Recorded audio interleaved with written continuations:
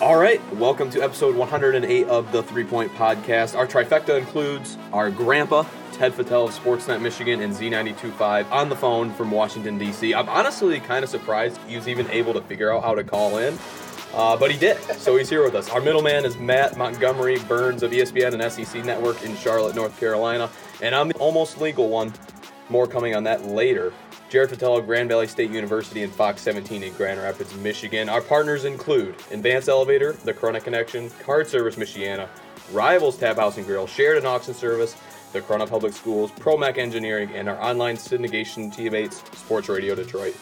Never miss an episode by subscribing on Apple Podcasts, SoundCloud, or any other form of podcast retrieval services. Shoot us your comments and questions on social media at 3 Point Pod. We're going to get going right after this, but a couple of quick ad reads. Advanced Elevator Company features top expert field technicians for installation, troubleshooting, and repair of elevators. An area business leader and longtime huge supporter of the Corona Public Schools and a proud partner of 3 Point Podcast. Rumors are swirling that I might stop into Rivals Tap House and Grill for my 21st birthday coming up in a couple of weeks. The official sports bar of 3 Point Podcast. Cheer on the Spartans, Wolverines, Red Wings, and Pistons. Over 20 high-def TVs and awesome food and drink. Come on in Thursdays at 6:30 for their weekly My Viewpoint show. It's similar to Family Feud and Trivial Pursuit with great prizes, and the best part, it's free to play. Rivals Tap House and Grill in Corona. Okay, fellas, the big news this week. It dropped basically right after we got done recording our last show. Mel Tucker is in at Michigan State, and I'm not going to lie, I had no idea who this guy was until he was hired at Michigan State. What did we think? Well, yeah, it was funny. You mentioned that the news kind of dropped after we recorded our podcast last week because it was like middle of the night, and we had been talking about doing a reaction video when or if Michigan State hired a new coach. And when I saw the news, I think it was when I first woke up, 7 a.m. I was like, man, do I text these guys and say like, hey, let's do this? And I laughed when you sent your version or your take, Jared, because like you said, you had just woke up, and I thought about that too. I was like, Jared's probably sleeping in unless you had early class. But yeah, it was crazy, middle of the night. Well, Jared looked like he just woke up too, by the way. I liked how Ted, I like how you were in the middle of your workday and you basically just said, I'm just going to go out to my car and record this. Is that pretty much how that happened? You just skipped work? Yeah, well, I have a little flexibility after so many years in the workforce. But let me just tell you this. We did talk about it in the videos, but I think Mel Tucker is the perfect hire. I mean, I know there's been speculation that Luke Fickell was their top choice, but I think this guy has everything, and I think the Spartans, at least on paper, he has to show it on the field. But I think that's you couldn't have had a better hire than that, especially the way the circumstances were. Yeah, I think that's the biggest thing to me is the circumstances. I don't know if he is like best case scenario hire for them. I feel like maybe if let's just say D'Antonio retired at the end of last season, maybe they would have been able to get somebody else, maybe even Luke Fickell. But right, the circumstances, being mid-February, kind of a surprise retire from D'Antonio, and just scrambling for a hire. Yeah, he has all the experience. He started in the Big Ten and with Michigan State. Nick Saban endorsed him and all that stuff. So I guess we'll see. It does have a little bit of a Brady Hoke hire type of feel to it. Like, and it's not like trying to take a shot, but, like Michigan fans were like super excited for similar reasons that Michigan State fans are excited for Tucker. Michigan fans were excited for Hoke. And obviously we know how that turned out. So hopefully he's going to be able to surround himself with some good assistants. I think that's going to be big. So just to read off a little bit of his resume, I mean, he coached 10 seasons in the NFL for the Broncos, Jaguars, and Bears. He obviously coached with Nick Saban at Alabama, LSU, Michigan State. He stayed on with D'Antonio at Michigan State. And then most notably, he was the defensive coordinator for Kirby Smart at Georgia before going on to Colorado for a year. I mean, like you said, Ted, I think it was the best they could do given the circumstances behind like a Luke Fickell. But the reason I have a real problem with this is the news came out right after the Mel Tucker news was announced that basically what D'Antonio wanted to do is he wanted to coach throughout the 2020 season and then basically hire his successor. And the MSU administration basically said, screw it, F you, we're going to hire our own coaching search firm, and we're going to hire the guy, not you. Which I have a problem with because it's like D'Antonio. This is the same guy who had a heart attack mid-season and still found a way to come back and coach them to 11 wins. This is the same guy who gave Michigan State their best decade ever. The best decade they're ever going to have. I'm going to go out on a limb and say that's the best 10 years they're ever going to have as a program. This is the same guy who basically could have left at any point, gone to the SEC like you see so many coaches do, like Jimbo Fisher, Mike Leach, but he stayed home at Michigan State, East Lansing, weathered the storm of the Larry Nassar investigation and everything that came with it, and yet they basically said, you know what, we're not going to listen to you. Instead, we're going to bring in our basketball coach to be a part of the hiring, the search firm process, who's interviewing these guys, which just seems like backhanded. Like, why would you not have your football coach basically do the same exact job that you're having your basketball coach do? It just makes zero sense to me. Now, that was just a brilliant dissertation there by the young buck, but you're a journalism major, right? Yes. Okay, I just have a question now, and I'm asking this as an honest question. Was any of that verified, that D'Antonio wanted to stick around and coach another year and pick his successor? That's a great story for talking heads like us.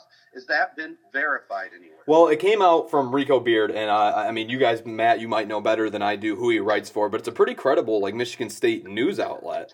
And it doesn't not just like all the tea leaves, the fact that we haven't really gotten the full story, the fact that he retired when he did, because I know people will say, oh, it's the lawsuit that was coming down on him. That's why he retired when he did. But, I mean, look around the NCAA. I mean, Penny Hardaway was basically proven that he paid James Wiseman to come to Memphis, and he's still coaching. Ben Simmons, same thing at LSU. Will Wade still coaching. It's like, I think maybe the worst thing that would have came of that is a couple of scholarships lost, and maybe D'Antonio gets a slap on the wrist. Like, I don't think anything would have happened there. So I think that this is the only thing that makes sense as to why he retired when he did. I mean, he's a my way or the highway guy, and that's why you kind of got to respect it if that is why he stepped down, which I think it is. Yeah. It's a legitimate reason if it's true. Like I said, allegedly, if it's true. But I want to go back 1 second before you continue on. Do you both you guys think that Luke Fickell has a better resume than Mel Tucker? I think he has a better resume as a head coach. But I mean, if you're looking at the overall resume, I mean, yeah, maybe Mel Tucker does. But I also it's one of those things like, you know, if you have a guy, he's in his mid-40s and he's been coaching basically like his whole adult life or whatever, everyone has like a pretty solid resume, you know, like unless you're just like a terrible coach and you just stay at some like D3 school your whole life, which isn't like a terrible thing, but you know, like, yeah, he's bounced around. Is it a good thing that he hasn't stayed at one school? Like I've just seen some people talk about like what actually makes a strong resume. I mean, he's been bouncing around. He just now became a head coach for the first time when he was like 45. Why didn't he become a head coach, you know, a few years ago or something? I guess it'll remain to be seen how good a head coach he is. But just looking at his experience in the pros and then with Saban and the other coaches out there, and he did at least have a year under his belt at Colorado, so he at least knows what to expect running the show. And let's face it, guys, with all the turmoil that Michigan State University has been under, starting with the whole Nassar scandal, what a feather in their cap, not only to hire an up-and-coming coach, but a minority. That was brilliant, just the way it worked out for the Spartans, but that also is a positive. I see it's a positive, but it's also one of those things, like, I feel like it's a shame that that's even like a footnote. That's for sure. He should just be hired if he's a good head coach. They shouldn't be like, let's go out and try and get a minority to try and get some positive headlines. They should just be hiring a good head coach. Mel Tucker's a good head coach. Let's hire him. It shouldn't matter if he's black, white, brown, whatever. Amen. Yeah, I agree. But, I mean, when you're at Michigan State and a place where Luke Fickell literally says the campus culture is part of the reason why he didn't want to go there, and I kind of find that hard to believe. I mean, I love negative Michigan State news as much as the next guy, but it's like, what did he do? Go on a tour of the campus? How was he able to get such a vibe off this campus on basically just a mere interview? I just thought that was a little bit of a headline grab, giving it basically more of a reason why he didn't turn it down instead of, you know, maybe it just wasn't the right fit. Maybe he didn't see eye to eye with the coaches. Maybe he doesn't believe in himself. I mean, in terms of your original question, the Mel Tucker versus Luke Fickell, I mean, Luke Fickell, you want to know what's on his resume? A loss to Michigan at Ohio State. And we know, I think we mentioned this, we know that's essentially impossible to do. That's essentially impossible. But he found a way to do it. And Mel That's Tucker, one big blemish. and I saw Matt tweeting about this, and I thought it was a good point. Mel Tucker, quote unquote. Wait. Yeah, go ahead. Jared actually thought that I tweeted out, and it was a good point. when it's not overtly biased against Michigan State, you make a lot of good points. I will agree with that. So here's what you said. You basically said Michigan State, quote unquote, wanted a coach that wasn't flaky. But yet, I mean, look at his resume. Mel Tucker's never had a job more than a year or two.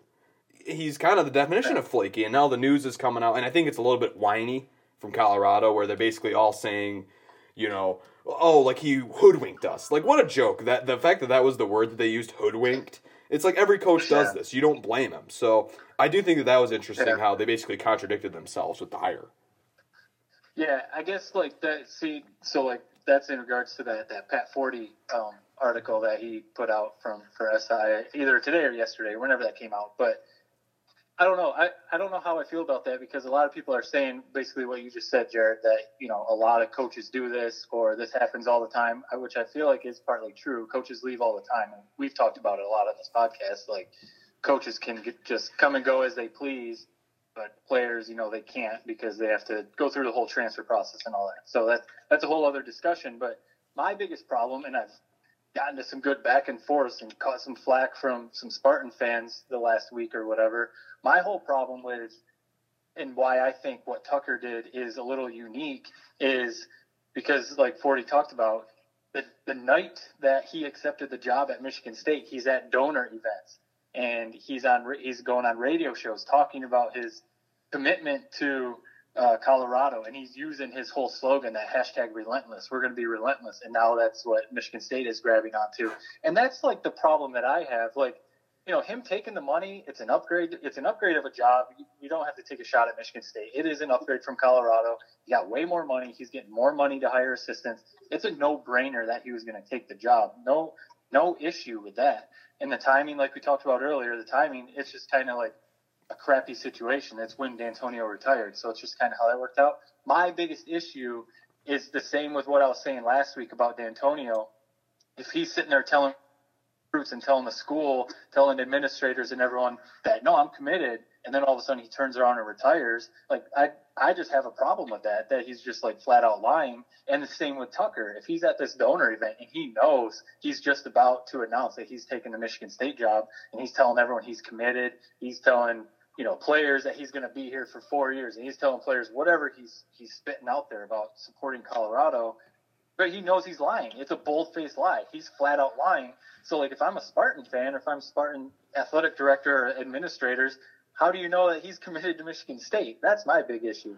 I would, if that is what happened, where he did know before the big donors meeting, I do think that is bad. That's clearly a lie. I do think that part of the timing might have been, though, what if he just happened to receive a call, you know, right after that? And, I mean, we wondered why it was announced at, like, 1 a.m. Maybe that was why, because Michigan State, basically, they found out Fickell, and they said, you know what, we're going to call Mel Tucker. We're going to offer him $6.1 million, which I've actually heard a lot of Michigan State fans complaining about. Like, he's basically getting paid $1 million more than Antonio. I don't understand that. Why would you be mad? People act like it's coming out of the college fund, like it's the students that are paying this salary. No, it's sports boosters. It's guys like Ted. Like, Ted, I kind of wish you would become like a booster for Michigan. That's kind of a classic thing to add to the resume. But it's guys like Ted who are just older guys who love college football, who have a little bit of money to them, and they're donating it. Like, why would people who are Michigan State fans have a problem with that? I don't get that. And another point on that is, in the real world, in the business world, guys, you know, I've been in the business world.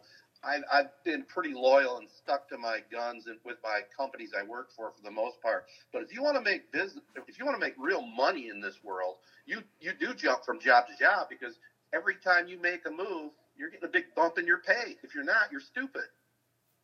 Yeah, well, that's what I mean. That's why, like, him bouncing from job to job. If you look at his resume, go to Wikipedia, look at his resume, whatever.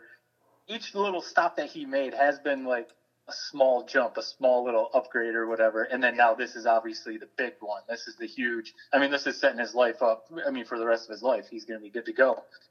It's just like, maybe it's me like trying to, I don't know, look at like take the high road or however you want to say it. Like, I just have a problem with someone flat out lying, saying he's so committed to Colorado when he knows that he's going to take the Michigan State job if they offer more money. Like, that's the only thing I mean, like, yeah, the business world, especially the coaching world, I mean, it is kind of dirty, and it is, a lot of. It's a shady business. There's no. It's shady, yeah, and I just, you do, and it's that, like I saw people saying, like, people are acting like they care about these kids when, last week they didn't care about these kids, and I do get that. I'm not going to go ahead and act like all of a sudden I care about Colorado football and the kids on the team.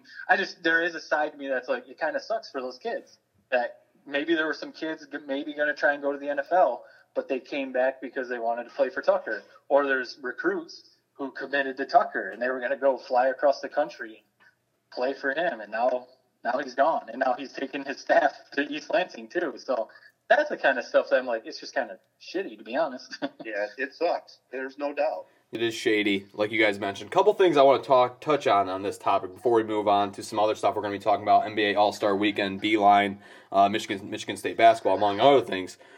What do you think about him keeping Mike Tressel on the staff? Because I personally don't like that move. Basically it was Mike Tressel was waiting in the wings to take over for D'Antonio. I know he's a good defensive coordinator. I know he's a good mind. He knows East Lansing. He knows the area.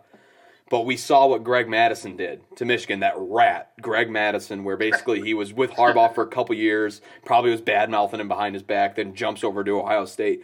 I'd worry about that if I'm Mel Tucker. What do you guys think? Am I just paranoid?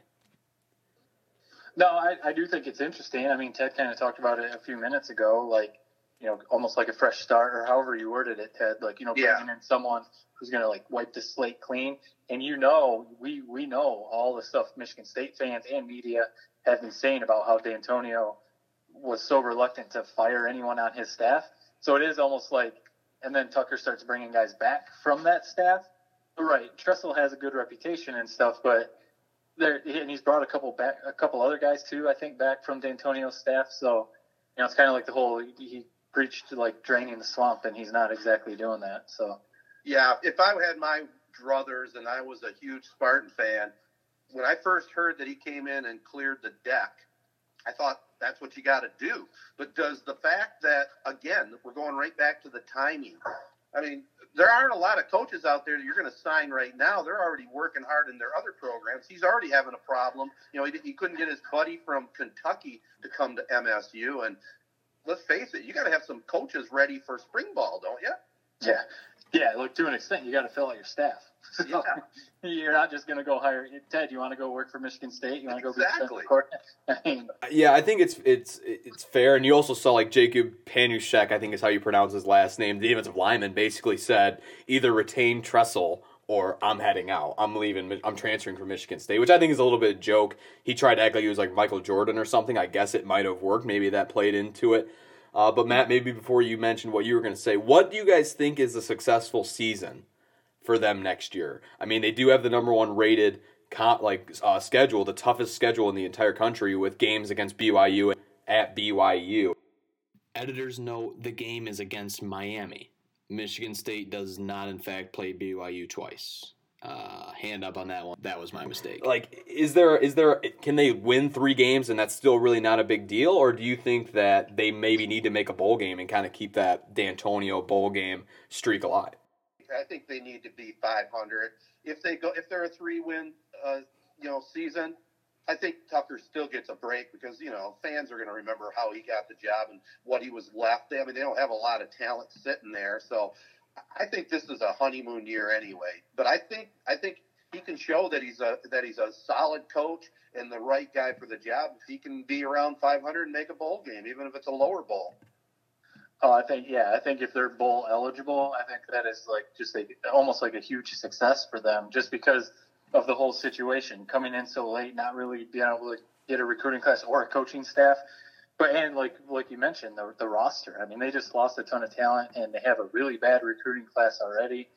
Not a whole lot of talent left over. And we've talked about it before, that quarterback position is a huge question mark. So, and the tough schedule. So, I mean, they've kind of got like all the cards are stacked against them this season. But like you said, if he can make them competitive, he's a defensive-minded guy. So if he can make them like a strong defense, at least compete. And yeah, if they can get bowl eligible, as long as they're not getting run off the field every week, I think that'll be fine. Yeah, I agree. Maybe, no embarrassing stories, no You know, like we see what's going on with Ohio State right now, the rape charges or whatever the heck is going on over there. Who even knows? It's so bad. But are we good on Michigan State? Is there any closing thoughts we had on the Spartans?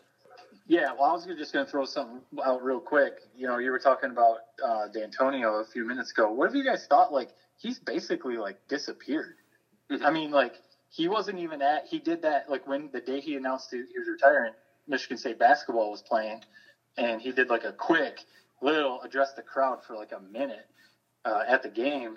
He wasn't at Tucker's introductory press conference. I don't think. I mean, I'm not, like, paying close attention to local media in East Lansing. I don't think he's done like any interviews or stuff like that. Like, he's basically like just rode off into the sunset. And like a side of me almost wonders if part of it is because of some of the court stuff going on. Like, is he just trying to like get away from it or something? Or it's just really strange. Like Jared, you talked about, like, their best coach ever, a legendary coach for Michigan State athletics.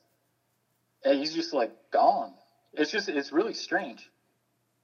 Yeah, I think, but I really do think, and I don't know about you guys, I've personally come to love Mark D'Antonio even more, like, over these last, like, few weeks, where I really do believe the report that Michigan State went against his advice, and I think he's just kind of, you know, giving them two middle fingers and just saying, I'm not going to, you know, be there for the Mel Tucker when he's getting, like, sworn in or whatever you want to say. I'm not going to do it. I'm done with you guys. You guys are just so ungrateful. You fans are telling me to bring in a new coordinator. You're telling me to do this and that. I give you guys my heart, my soul. I'm a Spartan. I bleed green, and yet you just treat me like trash. So I think that's why he's not showing up at any of these things, and that's why you don't hear him talking in interviews. There could be some truth to that. I'm thinking, though, that, you know, after some time, I think he's going to end up being like George Perlis was. I think he's still going to be hanging around the program. I would be shocked if he took another job somewhere else now. It's definitely in the realm of possibility, especially with the kind of money there is out there. And if you take a year off and you're just born to be a football coach, I could see him maybe coming back. But, I mean, it is a grind. It is definitely a grind, and his health isn't the best, and he does have a family that he wants to spend time with, and I can respect a guy if that is indeed the major part of the reason that he bailed when he did. Speaking of families, the CorunnaConnection.com knows it's great to be gold. Keeping up to date on Cavalier Nation at CorunnaConnection.com. Speaking of Corunna, make Corunna your school of choice. It was our choice, although I think they might have failed a couple of us in this group. The kindergarten and kindergarten registration for next fall is coming up March 5th and 6th. And if you were ever in Corunna High School hallways, be sure to check out the Nick Anise and Frank Davis award displays where you will see 3 Point Podcast member Jared Patel's name. He displayed honor, integrity, toughness, and leadership during his days in those halls, or so I have heard. Young or old, it's great to be gold. All right, the Houston... I was going to say, too bad they didn't teach you how to read. All right, the Houston Astros. I'm just going to ignore that comment. That's basically what I'm going to do there. The Houston Astros. They had...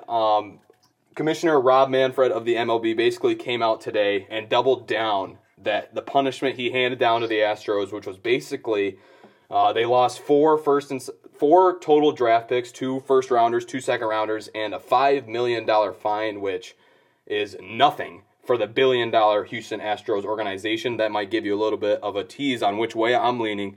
But where do we stand on the Houston Astros, kind of the fallout? All the players have been getting interviewed during spring training where they basically showed almost no remorse whatsoever. Well, I'll speak first, being the oldest and longest baseball fan. I don't think they did enough to the players themselves. Yeah, they came down fairly hard on the organization with, the manager and general manager, but the players basically go scot-free, and they do have a certain arrogance about them that they're denying it. Altuve said, they didn't prove that I used a buzzer. He didn't flat out say I didn't use one. And, I just think, and I know, Matt, you and I disagree on this, but I honestly think to send the right message, Major League Baseball has to step in and vacate that 2017 title. That's my opinion. Yeah, I guess we definitely disagree on that, because I think the biggest thing would be, it's just so hard to me to think about taking that title away, because like Colin Cowherd was talking about it today, and I've seen some other people talk about it. Okay, they were caught cheating. Like, they were literally caught cheating. They are cheaters. So I almost feel like the players, like you said, are the ones who probably deserve more punishment. I don't know what that would be, the managers and, all that. Because, you think about it, and people were caught using steroids, and people were caught doing other things, cheating the game, or however you want to word it, and they didn't get World Series taken away. You could almost wipe out, like, all of the 90s and early 2000s World Series if you're going to take cheating teams' World Series away. You know what I mean? So that's kind of like the problem I have with that. I guess the only difference would be, though, that every team in that era had players using steroids. The Astros were the only team I heard of that. And, there maybe were other teams using this video scheme, but they were the ones that were caught. And they're the only ones we're talking about. Here's my problem and they won the World Series. Yeah. What's funny is when the reports first came out, like, there's a quote-unquote Astros personnel, a few of them, who said that there are 8 other teams who are doing this. But what's shocking to me is the amount of players in the MLB who have came out and basically just shitted on the Astros, everything that they've done. I mean, here's Trevor Bauer, Cincinnati Reds pitcher, quote-unquote, they are hypocrites, they are cheaters, they've stolen from a lot of people, and the game itself was completely unfair. And then there's other players, like Cody Bellinger from the Dodgers, who's basically saying that Jose Altuve stole the MVP from Aaron Judge in 2017, and he says that they stole the ring from us in 2017. I think that the fact that MLB players are coming out against them is the biggest knock, because it's like when me or you or Matt are saying negative things about it, that's one thing. But when players who have to face against these guys, and clearly they didn't do it, or they're just very good at faking it, and somehow they didn't get caught, and yet they're still coming out super against the Astros. I think that that's like the biggest indictment of them yet, is the fact that the whole MLB is essentially against this team. I feel like it might be one of those things. Like, when I see that, and I get what you're saying, but I feel like this is just an opportunity for these players to make it look like they're squeaky clean. Like, if you honestly think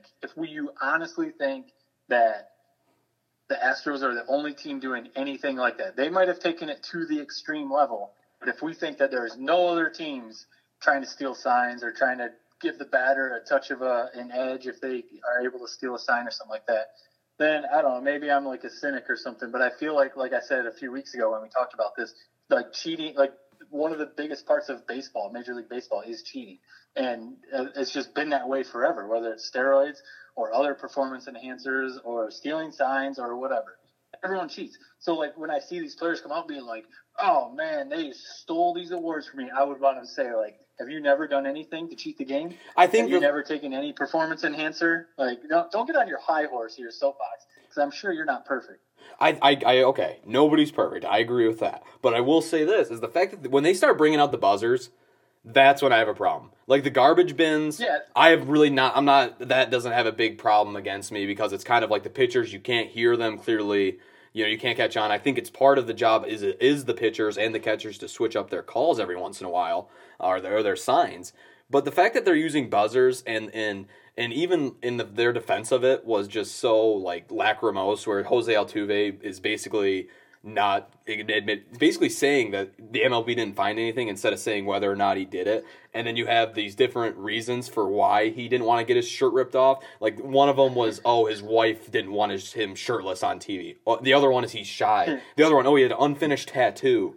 Like the fact that the players couldn't even get their story straight on why he didn't want his shirt ripped off, that's almost like a slap in the face. Like, how dumb are we? Right. And that's what, how dumb are we? And that's kind of what I mean, like, and I'm not saying you're dumb, Jared. I'm not trying to say that, but the people who think that like these players coming out and like bashing the Astros, like they've never cheated. I feel like that's similar. Like do you think a pitcher has never scuffed a ball? Do you think a pitcher has never like put a little Vaseline or anything, nothing like that, or a little icy hot on the elbow? A pitcher has never done that. Like, there's a side to me, like, I mean, Justin Verlander is one of my favorite players ever, but he's starting to rub me the wrong way. Yep. Yeah. With, like, some of the stuff he's saying about, like, juiced balls, and then this whole situation, how he's acting like he was oblivious, or, like, he should have said something earlier, or, like, some of this other stuff he's saying. It's like, come on, like, I don't know. It rubs me the wrong way, people acting like the Astros are the only ones doing something, I guess. They were just, like you said, they took it to the most extreme level and got caught. That's the biggest thing. I mean, And just from the press conference that came out, where Jim Crane, owner of the Astros, came out and basically said, "Our opinion is this didn't impact the game." And then when a reporter asked him, like, "Wait, how did this not impact the game?" He said, "I didn't say that." Like when it's stuff like that, like how does that not just make you sick to your stomach? Like Matt, even you, who says everyone cheats. When you hear an owner say something as just kind of sly as that, how does it not piss you off? Oh, no, it does. Because, that's just stupid. I mean, you, like, literally just said it. And I'm not necessarily saying, like, I think everyone cheats because that's being a little too cynical. I just think, like, maybe, like, the majority of people, or there's a lot of people who cheated. Like, some people say, like, the steroid era, everyone used steroids. Well, that's not true because not everyone used steroids back then. So, it's tough to, like, blanket that whole era as, like, everyone used steroids. That's not fair. So I just, it's like when people, whether it's like in personal lives or whatever, when people like take shots at someone because they made a mistake or they got in trouble, got arrested, whatever it is, and they start saying like someone's a bad person for that. I want to be like, well, have you never gotten in trouble? Like, have you never done anything? Like, who are you to like pass judgment?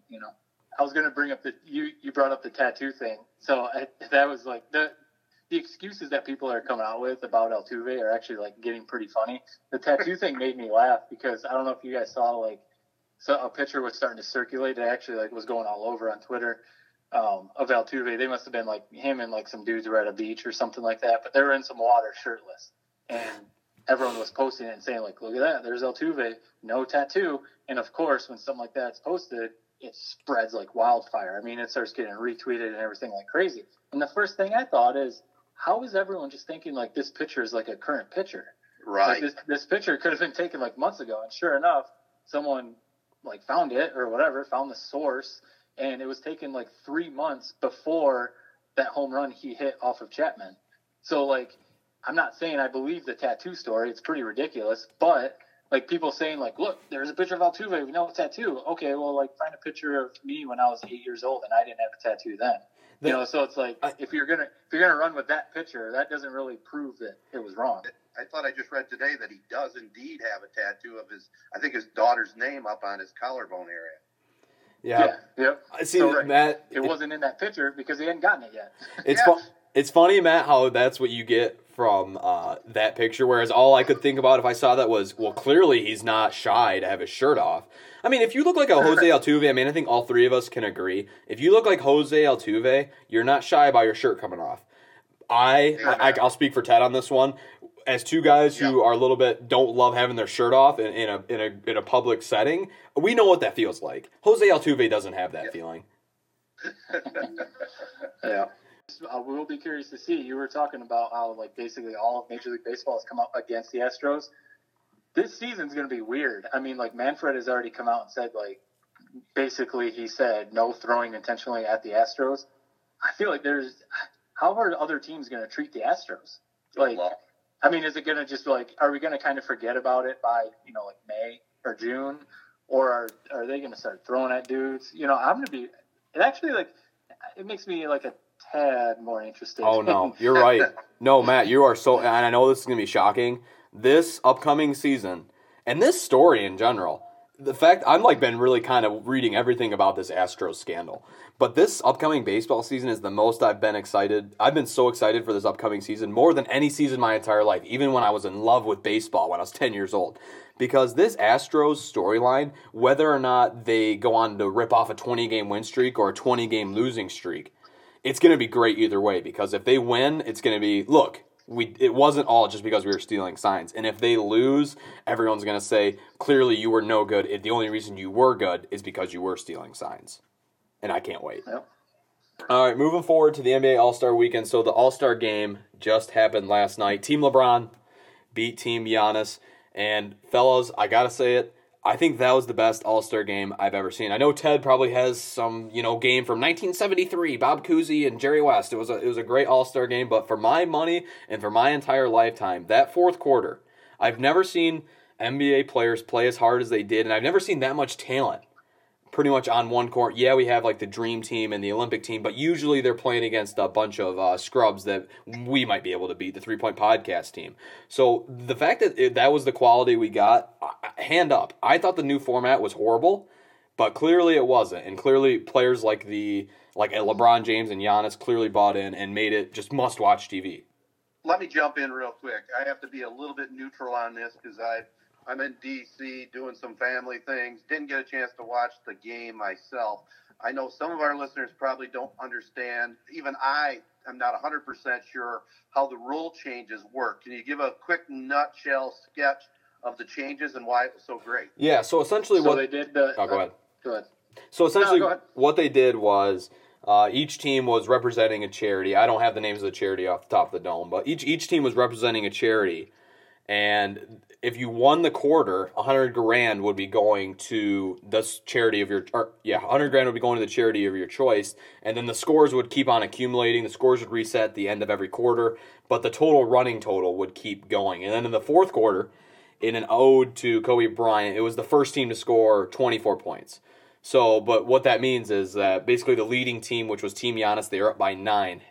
24 points added onto their total was like the number you had to hit, and it ended up being 157.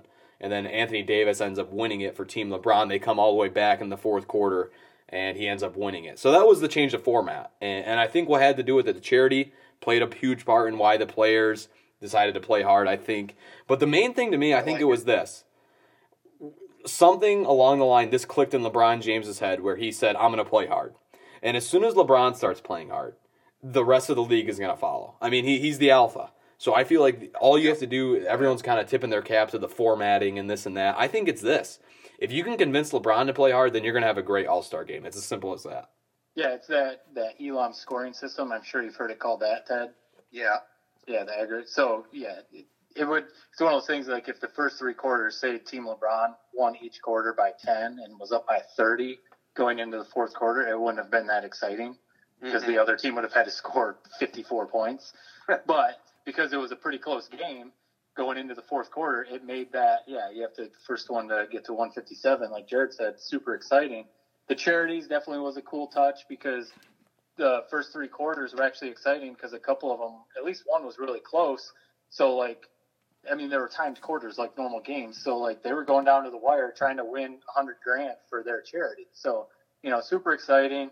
And, there's been some other recent All-Star games that have gotten really competitive in the fourth quarter, but this one did seem to have a different edge. I don't know if you saw videos on Twitter or anything, Ted, but, the players, it honestly reminded me of, a pickup game. They were going after it. They were arguing with the refs. They were running legit plays, but it was a lot of kind of street ball because these are just a bunch of the all-stars on every team that they play for. So it was a little sloppy at times, but the intensity was there. It was fun. It went right down to the wire, like Jared said, and it was cool, and it made it a little more interesting to watch because when it's just a complete blowout and there's no defense, then it's cool, but it's not that fun. So it sounds like a winner. Well, I know you're on vacation. I know this and that, but the time the game was on, I know of your age, you're probably winding down. You're in your hotel room or wherever the heck you've been sleeping. And the fact that you didn't watch it, is that kind of where people are? Do we just not care about it? I made it basically, It was appointment television, and it sounds like Matt was similar, but you're just I could care less. No, I'll give you the honest truth. I'm staying at Amy's house. They have an antenna. What channel was it on? Was it on TBS or TNT? Yes. TNT. Yeah, we would have had to stream something through the computer. It was just too big of a headache. Yeah, I think to that point, they need more all-stars like this because I think the reputation of all-star games, it was getting to the point where you didn't need to watch. So, if there were people on the fence, I might watch, I may not. They probably didn't watch because some of the recent ones were almost boring to an extent, unless you're a big basketball fan. But they need some more like this because it honestly was cool to see these guys like you said. These are the best 10 of the best players in the NBA out there just playing hard. And it looked like an Olympics or something like that. It was super exciting. And then the fact that it was an all-star game, there were some cool dunks, some cool shots and stuff like that. But But it was fun to see. And, like, speaking, like, the dunk contest was cool, too. Yeah, the dunk contest, for those who don't know, and maybe for Ted, who just flat out does not really care, Aaron Gordon, for basically the second time in his career, was robbed of winning, and that was by the judges. Derek Jones Jr. of the Miami Heat ends up winning. That's another event. Like, where do we stand on the dunk contest? Are we fans of it, or is it really we just don't care? People kind of tend to get mad about just about anything. Where do we stand on that? Well, I think we've talked about it in the past. And by the way, I did happen to see the highlights on Twitter, and yeah, he did get robbed. But I think the biggest problem with the dunk contest, and I think we'll all agree on this, I mean, you got to have the stars participate. There got to be some names that are in the contest. Yep. Yeah, because even Aaron, I mean, like Dwight Howard was in there, but he was he's past his prime a little bit. He could still, his dunks weren't that bad, but Aaron Gordon is kind of like the big name. But like, unless you really follow basketball, like he's not like a in-house name or whatever. Like there's probably a lot of people who don't know who Aaron Gordon is, even if they watch their basketball team. But yeah, the stars have got to be there. And that's one thing. Has LeBron ever been in it? No. Yeah, that's what I was going to say. LeBron has never done it, and that's actually one little knock that people have had on him. Obviously, he's still going to go down first ballot Hall of Fame, all that stuff. But people have said, like, the fact that he never once did a dunk contest is a little bit of a knock on him. He is one of the best dunkers of all time. Yeah. Yeah, the fact that there's no star power is a problem. I'm not necessarily sure how you fix that. I think that's just the changing times with load management and everything. These guys kind of just want a night off. But I do think this maybe with Zion coming back maybe doing it next year. I think that could be a big draw. But the thing with me and my problems with the dunk contest is this. It's all about the pageantry to me. Like, a lot of these guys, like you said, there's no star power, but they just do dunks. Like, yeah, they're really cool dunks, but what makes it awesome is when you have Dwight Howard in the Superman cape. Is when you have Blake Griffin in the Detroit Choir. It's when you have stuff like that makes it cool, and I feel like guys, they just don't understand that. Bring in the props. And then the other problem I do have with the dunk contest, and a lot of people did, was with the judging. Everything's a 10 nowadays. It's almost like they're judging it on like the 1983 scale, where Spud Webb's doing an alley-oop dunk and they're rating it a 10. It's like the dunking has evolved, and the judging needs to evolve with it. Not every jumping over a guy isn't always a 10. So I think that's a big problem where they need to get with a 10. Maybe get Julius Erving out of there, who's judging it on his scale, and get some of these new bloods in there who actually know what they're judging. It's too easy. Well, I think like to that point, like if you watched all of those dunks, even the two guys, Pat Connaughton and Dwight Howard, who were eliminated after the first round, their dunks were ridiculous. Yeah. Like these guys are making these dunks look, especially guys Aaron Gordon and Derek Jones, they're making their dunks look like routine. And these are dunks that if you would have done these 15, 20 years ago, people would have been like losing their mind out of these dunks because they're insane. So, I don't know if the scoring needs to be adjusted or what, but then it's also like not doing justice to the dunks because these dunks are ridiculous. I mean, Derek Jones did like a windmill dunk from the free throw line, and Aaron Gordon jumped over Taco Fall, who's 7'5". They make these things look routine, and it's insane. I know, like Jordan and Dominique Wilkins, they had some ridiculous dunks. But like sometimes when you go back and watch some of the old dunk contests, it is almost just like they're doing like a double pump reverse. Yeah. Or like they're doing like an up and under dunk, and it's like you got Aaron Gordon taking the ball off the side of the backboard, 360 one-handed windmill and making it look easy. Like that was sweet. That was sweet. Insane. Watching that slow motion, man. Yeah.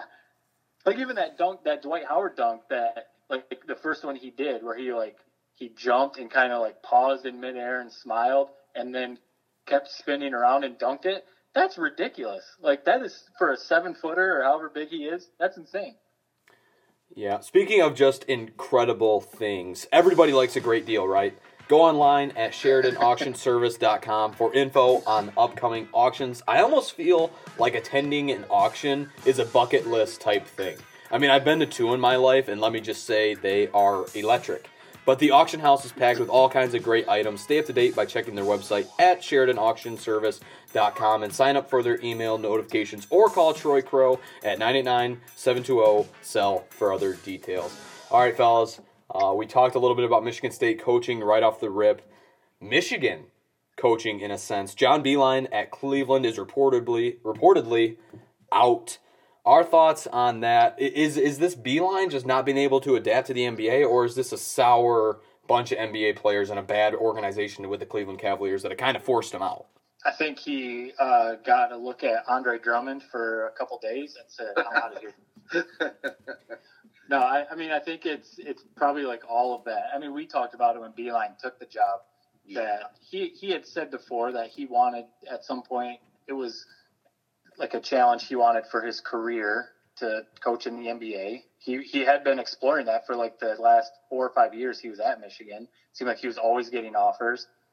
So like it was still a surprise when he left. But we said that like, man, I think we all kind of agreed. We weren't sure how his style, like his like program would translate to the NBA with millionaire adult grown men NBA players, and it clearly hasn't translated, and it's kind of a shame because I don't think it's going to be like a knock on his legacy. I don't think people are going to forget how great of a coach he is, but it sucks that it didn't even. I mean, it looks like it might not even last one season.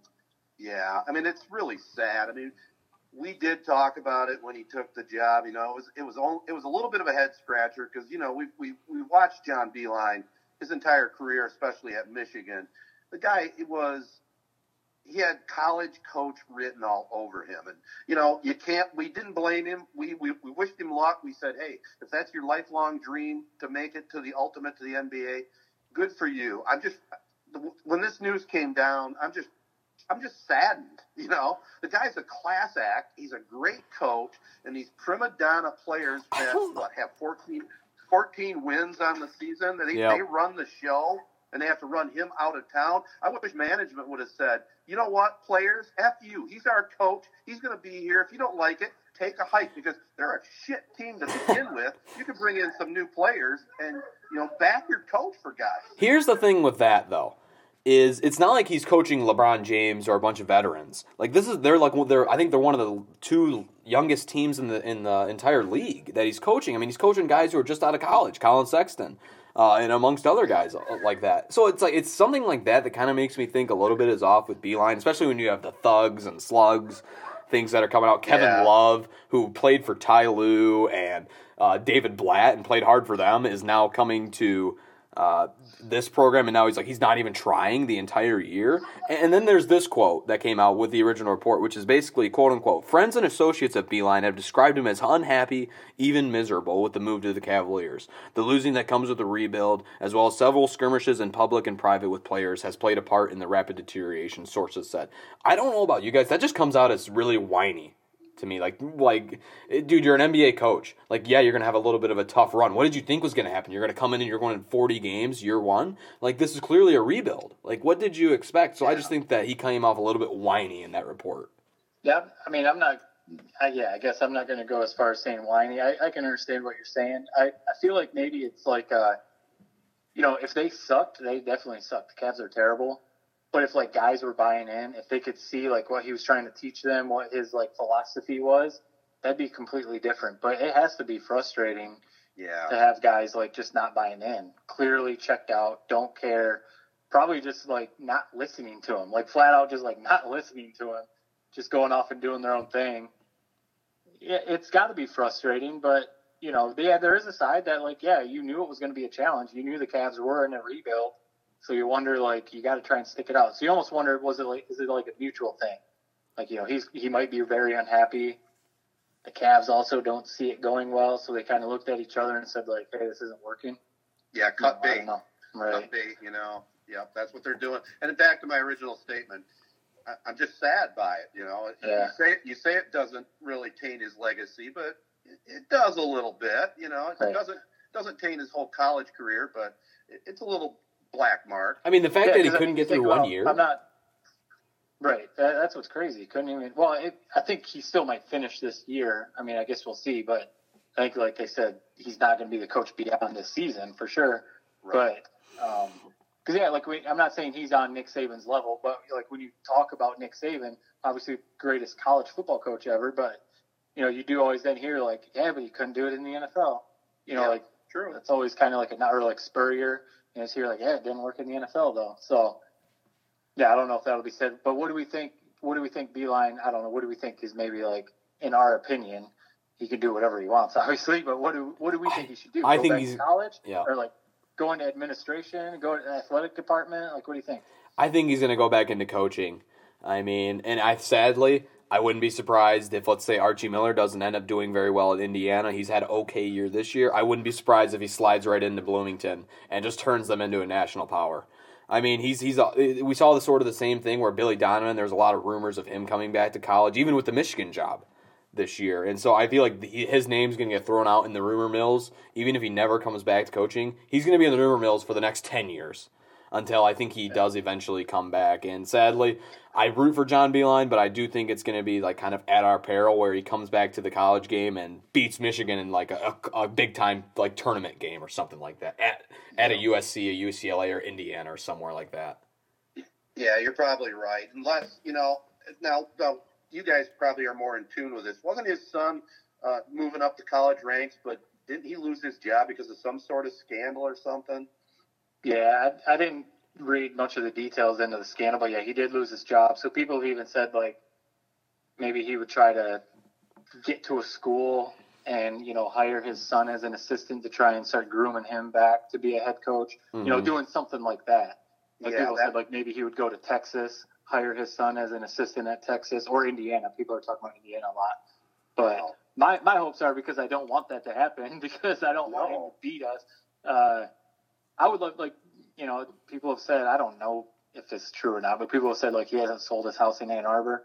And, you know, he's talked about wanting to stay in. That's why he went to Cleveland. He wanted to stay around that area. Hire him into the athletic department. You know? Yeah. Give him a nice little salary. You know, I don't know what the title would be. You know, I don't know. Keeping an eye on, like, recruiting stuff or something. I don't know. Do something. Like, get him in the athletic department. Because could you imagine, like, that kind of pull, that having that name in there? Like, he's the winningest coach in Michigan basketball history. So, like, have him. If you need him to recruit a little, if you need him to do some speaking engagements or stuff like that, that'd be a really cool move. Yeah, again, sad. Sad about the Cleveland situation, and sad if he moves on elsewhere. So here's a hypothetical that I want to throw out on the table. Let's say that the Cleveland Cavaliers come to Michigan administration, put on your administrator hats, take off your podcaster hats, throw on the administrator hats, and let's say they say, hey, we'll straight up trade you Juwan Howard for John Beeline. Who says no? Are you guys agreeing to that trade, or are you saying screw off, we like Juwan Howard? I think, I just personally, as much as I love John Beeline as a coach, like, hearing you say that, obviously that's, like, intriguing. There's a side to me that, I'm not saying Juwan's already on John Beeline's level. I'm not saying that. But I feel like maybe it was one of those things, like, the timing was right to start moving on. If Juwan's really cleaning up and recruiting, he's learning a lot. He's got Phil Martelli on his staff. He's learning a lot as a coach. I don't know, like, maybe Michigan's, like, going in a very good direction. You know what I mean? So, like, as great as Beeline was, obviously, it's not taking anything away. I think I would say no. I think I would say no. I like what Juwan's doing. I'd say no, 100% no. I love Beeline. He's a big boy. He made his choice. He left the Wolverines. You can't stab Juwan in the back. You got to be 100% on board with him. Yeah, I agree. Speaking of Michigan and Indiana, Card Service Michiana offers the best credit card setup and equipment for both new and existing merchants. The salesmen there are guaranteed to save you money. No contract, no monthly minimums, or early termination fees. Contact us at 3Point Pod for details. And also, podcast is brought to you by ProMech Engineering. Check out the ProMech Pros for any industrial field service projects, large or small. ProMech Engineering specializes in turnkey installation, startup, and specialty plastic fabrication. Find our number on our website and ask for Mingo when you call. He's a real stand-up guy, and he's going to make sure you have all your industrial service project needs met. For more details, go online at pro-mech.com or hit us up here at 3Point Pod. Matt, Frig, Jerry, it's time for my NBA All-Star Wrap. Don't nap, dig my rap. It ain't scary, my rap vocabulary, it's revolutionary. First, a shout out to Kobe 24. Tribute was moving, need I say more? Yo, it was tragic, but we had magic. Not a dry eye as they said goodbye. Jay Hudson's song was moving, as I was grooving. Chi-Town approving. And then we had our long intro. Way too slow, bro. Seemed like an hour. Felt like a cold shower. Hate to be dour, but when LeBron throw up his flower power, as the intro went longer, my patience grew louder. I haven't been this mad since Jackie threw up my clam chowder. President Obama, MJ, D-Wade, Zeke, get out your fitty tweets. The long openings they should delete. I repeat, it was complete overkill. Gave me no chills or thrill. In fact, I'm still feeling defeat as I burned up my meat. 40 minutes later, I was ready to retreat. Where's my seat? I thought, man, tip off will be sweet, but it's taken nearly a week, and my knees are getting weak, and finally it came. Goodbye to the lame. On to the game. Giannis, Team LeBron, quite a show they put on it. Got some Chaka Khan, but where's my Zion? I screamed, where's the ballin'? Can't stand pregame stalling. My mother nature's calling. On my knees I began crawling. I finally heard Marv Alpert, yes, with a calling. I said, yo, about time. My blood pressure began a-falling. Out! Hey guys, that's my NBA 2020. I know it's a fan favorite, so I love the game, guys. I'm sentimental to baseball All-Stars, but I believe the NBA All-Star is the best of all the major professional sports for All-Star viewing. The new scoring system worked out well, and I'd like to see the format adopted in college and high school immediately. Each game will have an end-of-the-game excitement based on the need for the losing team to ramp up scoring and their defending while eliminating the boring clock stoppages with numerous fouls. I will say that my initial thought on a free throw by Davis settling the outcome was somewhat anticlimactic, say not as dramatic as, let's say, a game-ending three-pointer. However, on further reflection, it was awesome to see an all-star athlete standing on a simple free throw line with all the pressure of his peers and the world of fans watching.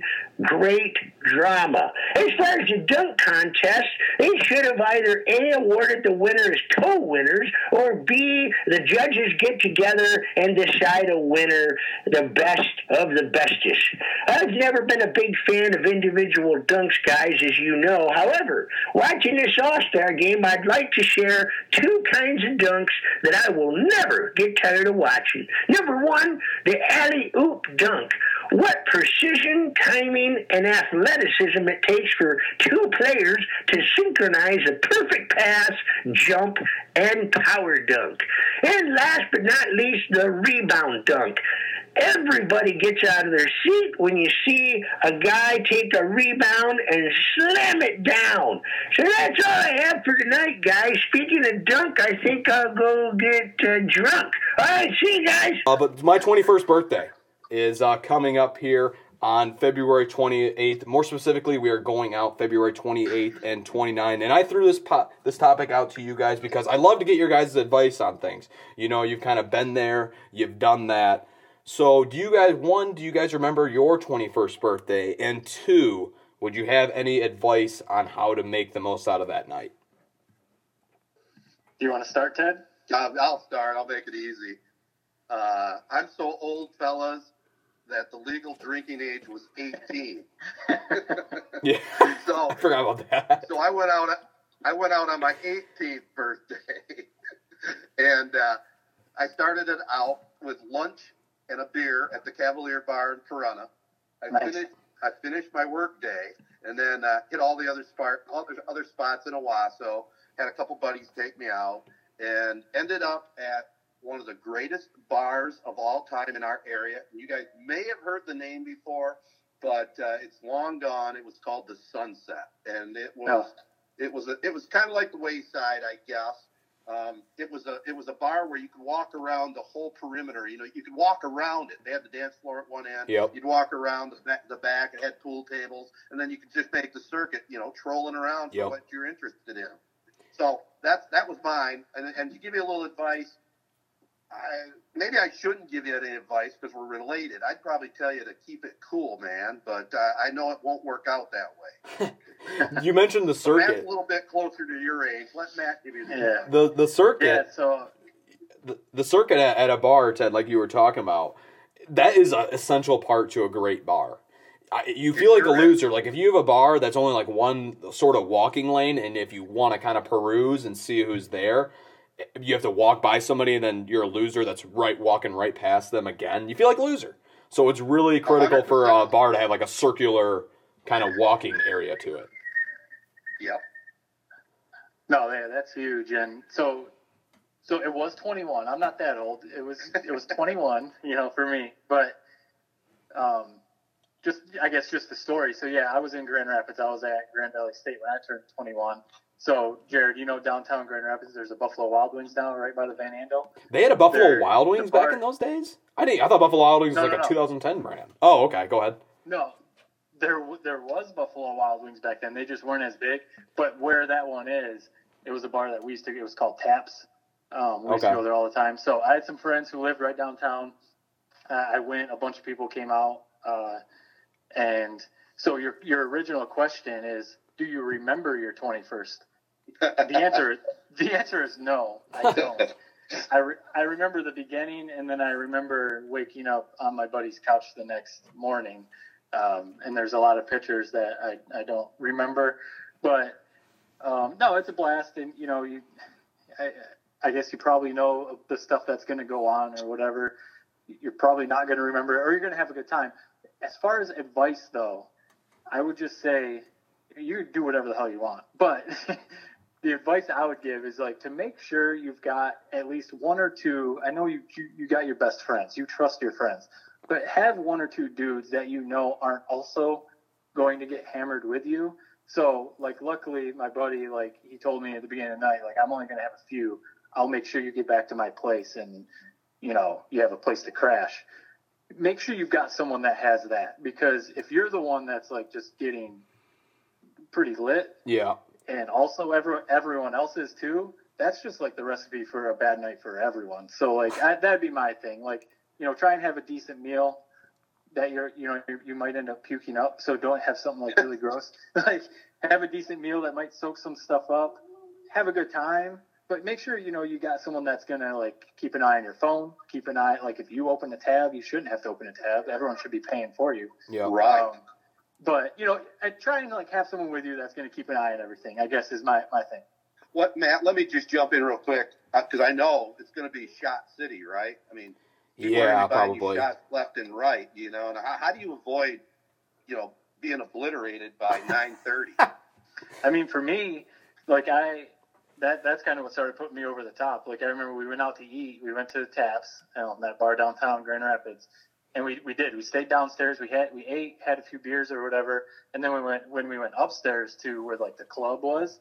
That's when the shots started getting poured out, and that's when I don't remember. Apparently, we went to 3 more bars after that, and I don't remember any of that. But yeah, I mean, you always hear the thing try and mix some water in there. Try and if the place has some breadsticks or stuff like that, pretzels. Try and have some of that stuff. I remember the one that put me over the top. It was a 3 Wiseman shot. That I'm not going to have those. That's someone tell me. That's a 21st tradition, isn't it? To get a 3 Wiseman, I feel that's usually what happens. I'm not going to drink that. That's a 100% promise. I will say this is important to note though on the ability not to be obliterated by 9:30. First time drinking since Thanksgiving Eve. It's sort of like an athlete coming back from an ACL tear or something. You don't know. Is he going to be the same? Is he going to be better than when he was injured, like a Zion? Or is he going to never be the same, like a D Rose? So that's kind of an interesting storyline that you guys might want to pay attention to.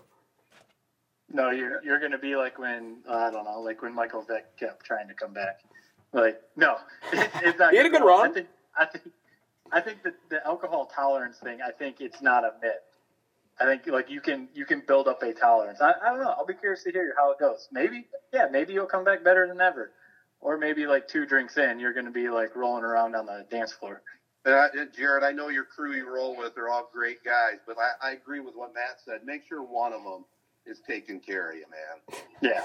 Yeah, because there's like I remember so a couple little things coming in and out during that night. I remember it was snowy. My birthday's in December, so it was a little snowy downtown.